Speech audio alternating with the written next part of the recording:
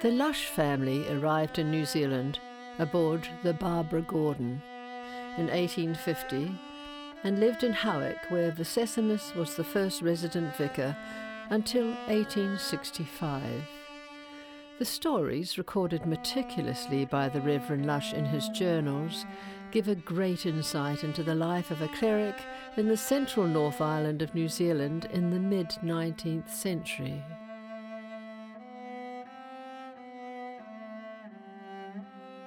Fortunately, the women of this family were well educated, and they too left their stories in letters and journals. The first lady of Ewelme was Blanche Hawkins, born in Oxford, England, the seventh child of Henry and Susan Hawkins. The Hawkins family were independently wealthy and had long-standing connections with Oxford University. Blanche was 13 when her mother died of consumption. She was sent to live at Ewelme, Oxford, with her aunt, Lady Charlotte Taunton. Within 4 years, her father and all her siblings, except one older brother, had succumbed to consumption. Blanche continued to live with her aunt at Ewelme until she was 23, when she married Vicessimus Lush. Over the following 8 years, they moved around different parishes and had a family of 4 children. During this time, Lady Taunton died and left her house and considerable estate to Blanche. Upon arriving in New Zealand in 1850, the Lush family settled in Howick, where a further 5 children were born. In 1854, when the 6th child, Martin, was just 6 days old, 10-year-old Charlotte, 7-year-old Mary, and 2-year-old Alfred all contracted scarlet fever and died within the space of 9 days.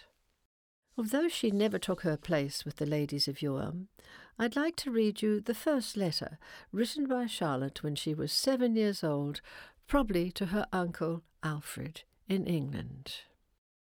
Howick, New Zealand, 27th of December, 1851. My dear uncle, in February it was Mary's birthday and Charles's in April. It was Christmas on Thursday, and in the afternoon Papa took us for a walk in the village. Mama made us a plum cake. On Wednesday we gathered some peas, and Papa and Blanche and me shelled them for Christmas. Blanche could not eat the cake, for it was so rich, but I could. I remain your affectionate niece, Charlotte S. Lush.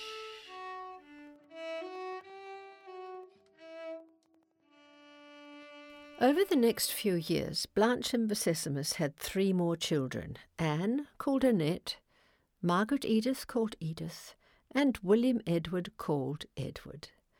Blanny, the oldest child, took her place beside her mother and whatever servants they had in bringing up the younger sisters and brothers. She also stood beside her father in teaching Sunday school, and with her mother playing music for church services. Blanny enjoyed music a great deal, and notes in her own journals the many hours of practising. In 1857, when she was 14, her father recorded in his journal the following trip to Auckland from Howick. Shortly before dinner, the Archdeacon came, according to his own appointment, to visit the parish. I went out to greet him, and he said, "Why haven't you and Blanche gone to Auckland to be at the oratorio tonight?" I said his intention of coming here today precluded it. Then he said, "If you don't go, I won't remain, for I have no intention of depriving Blanche of such a treat. My fixing upon this day was a mistake on my part." As I found he was in earnest, I promised to start for town with Blanny immediately after dinner, to her infinite delight. For, poor girl, she had been counting on this musical treat for the last month. We started at 3 o'clock. The doors of the hall opened at 7.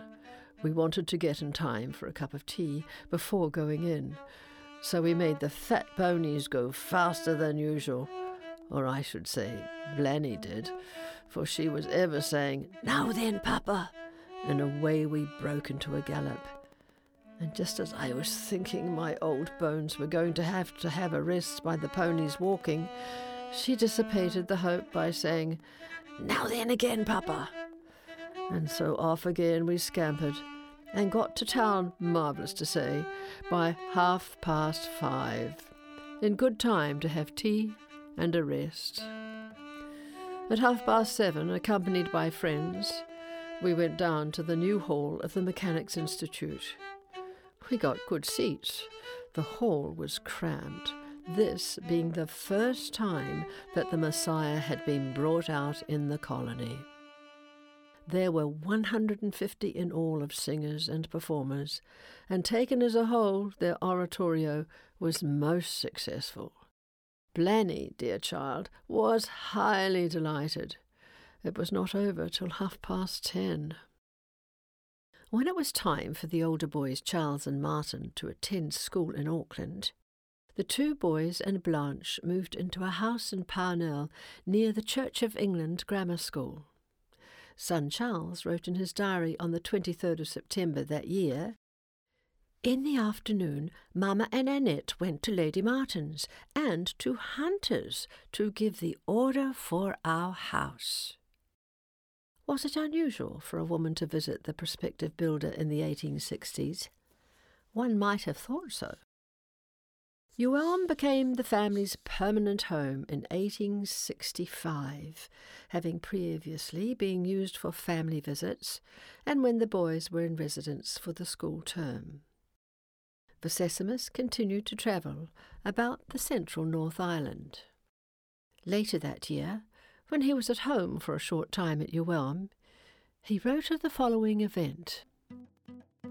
Blanny was invited to spend the evening at a Mrs. Mackay's, when about 7, she said she hoped to be back by 10. When 10 came, Blanche went to bed and I sat up, but hour after hour passed, and no Blanny came home. When at 2:00 struck, I got alarmed, and, though I knew not where the Mackays lived, determined to go in quest of the lost damsel. Blanche directed me as well as she could, and I started.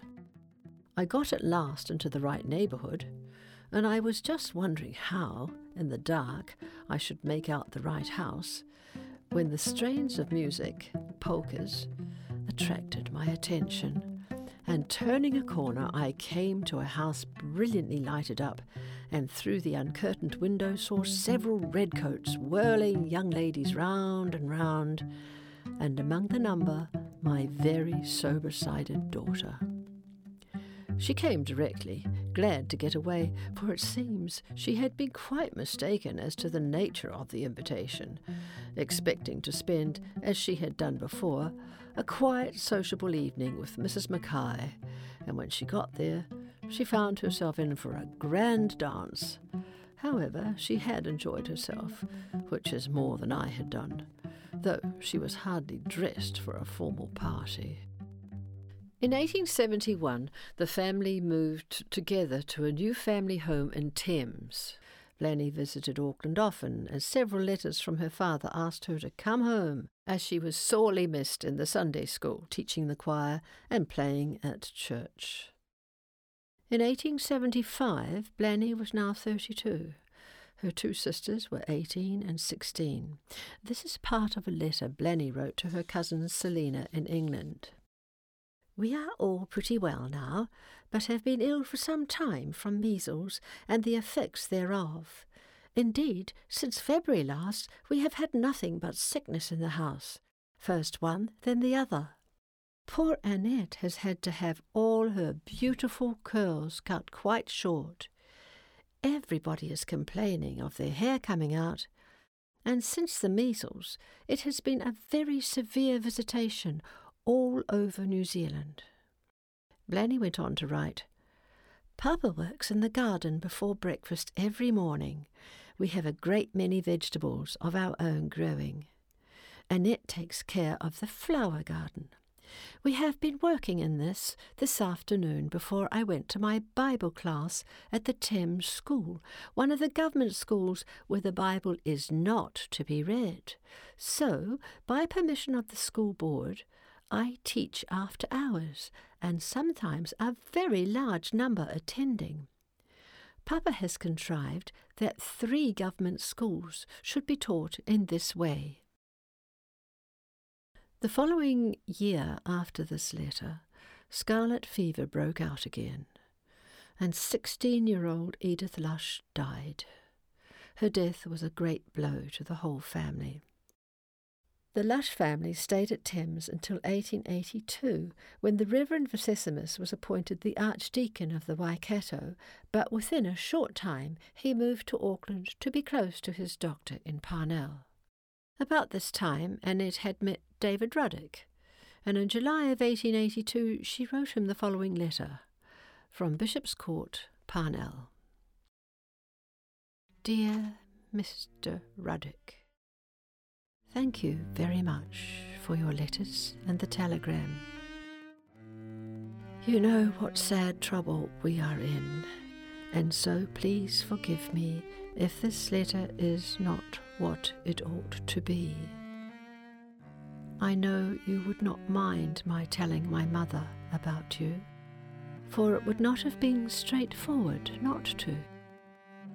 And dear father found out, and I am so glad now. We had a telegram on Saturday night telling us to come on Monday, so we came, and Martin and Carrie White came to meet us. It was such a nasty wet day, which made it worse. Martin took us to the Bishop's, and both he and Miss Cowie were so kind. After tea, we went to see Papa, and though Martin had prepared us, we were shocked to find he was just able to speak. Only just.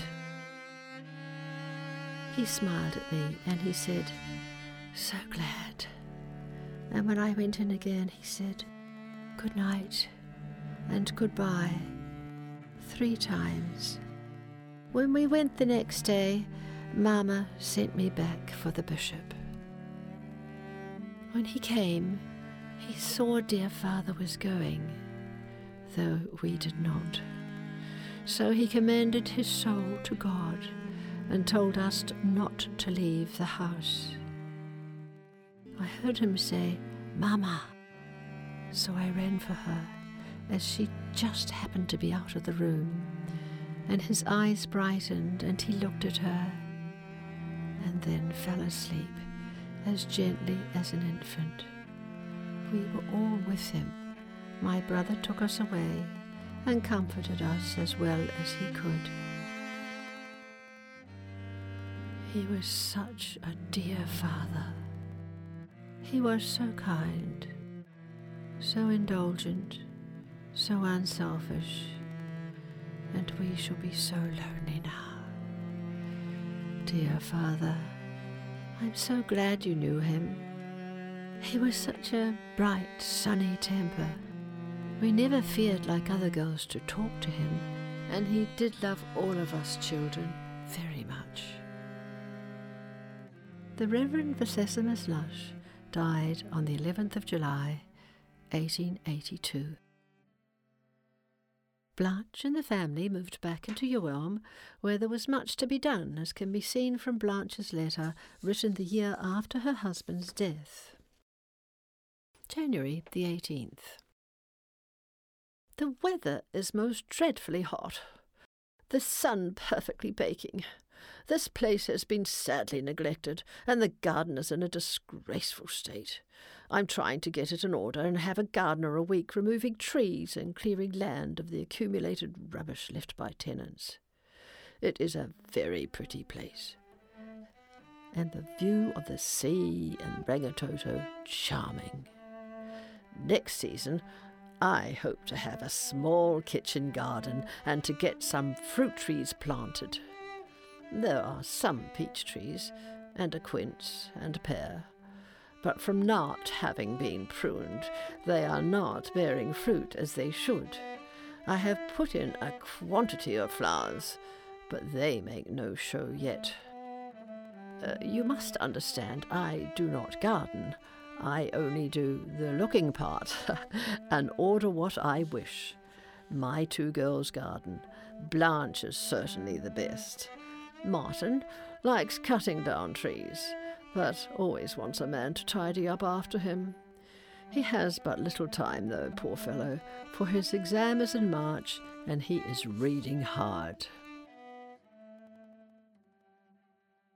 From a letter later in the same year, I had an amusing little affair with my servant the other day. She could not get through the extra work she was engaged to do, and for which she was paid higher wages. I said I would have a woman in to do the work, but she, the servant, must take lower wages if I had a woman to pay. She objected, wishing to retain the pay but not the work, on which I told her to write home and tell her mother she would be home in a fortnight. I was annoyed, as the girl suited me and was steady. Things went on for 10 days. When she came to me and said if I would keep her, she would not only stay for the reduced wages, but even take less. I only mention this as showing that if mistresses will only stand firm, they need not be imposed on in this dreadful place for servants.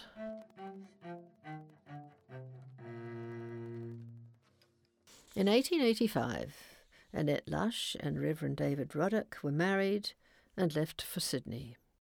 Years later, Blanche appeared not to have changed her views. On the eve of her 80th birthday, she wrote a very long letter to her daughter Annette, at the time living in England. I sent you some cuttings, and you will see how badly we are going on here with that hound, Mr. Seddon. I know this government is the laughing-stock of all sensible people. Now his new women are being made tools of, to emancipate the servants here. 'Tis only to get their votes, poor things. But servants are bad enough already, and if this becomes law, I don't know if I shall get any. Our paternal government takes all freedom of action from us. I suppose next they will issue a rule about dinner and breakfast hours, and what we are to eat. New Zealand is getting very bad to live in. A lovely country, but the socialist government is ruining the place. And needless to say, neither Mrs. Lush or her daughters signed the women's suffrage petition of 1893. For all her strictness with her servants, Blanche seemed to have a great relationship with all her children and grandchildren until she died at Ewelme in 1912 at the age of 93. She was survived by Blanny, Annette and Edward, having outlived her husband and 6 of her 9 children. Blanny never married and ended her days at Ewelme in 1922, aged 79. Annette and David Ruddock returned to New Zealand in 1903. They had 8 children, 6 living to adulthood, and 2 sons were casualties of World War I. After David Ruddock's death in 1920, the Ruddock sisters lived at Ewelme with their mother Annette and bachelor uncle, the Reverend Edward Lush. None of Annette's 8 children married. Annette died aged 80 in 1937. Annette's last daughter, living at Ewelme, died in 1968. She was the 3rd generation Blanche, the first child born at Ewelme, and the last of the family to die there. She was 78 years old. The last daughter, who lived in Wellington, died the following year, and so ended the ladies of Ewelme Cottage. My thanks to Jenny Kahn, cellist, Dylan Story of Huntaway Sound, and John Webster for his valuable research assistance. I am Kathy Harrop.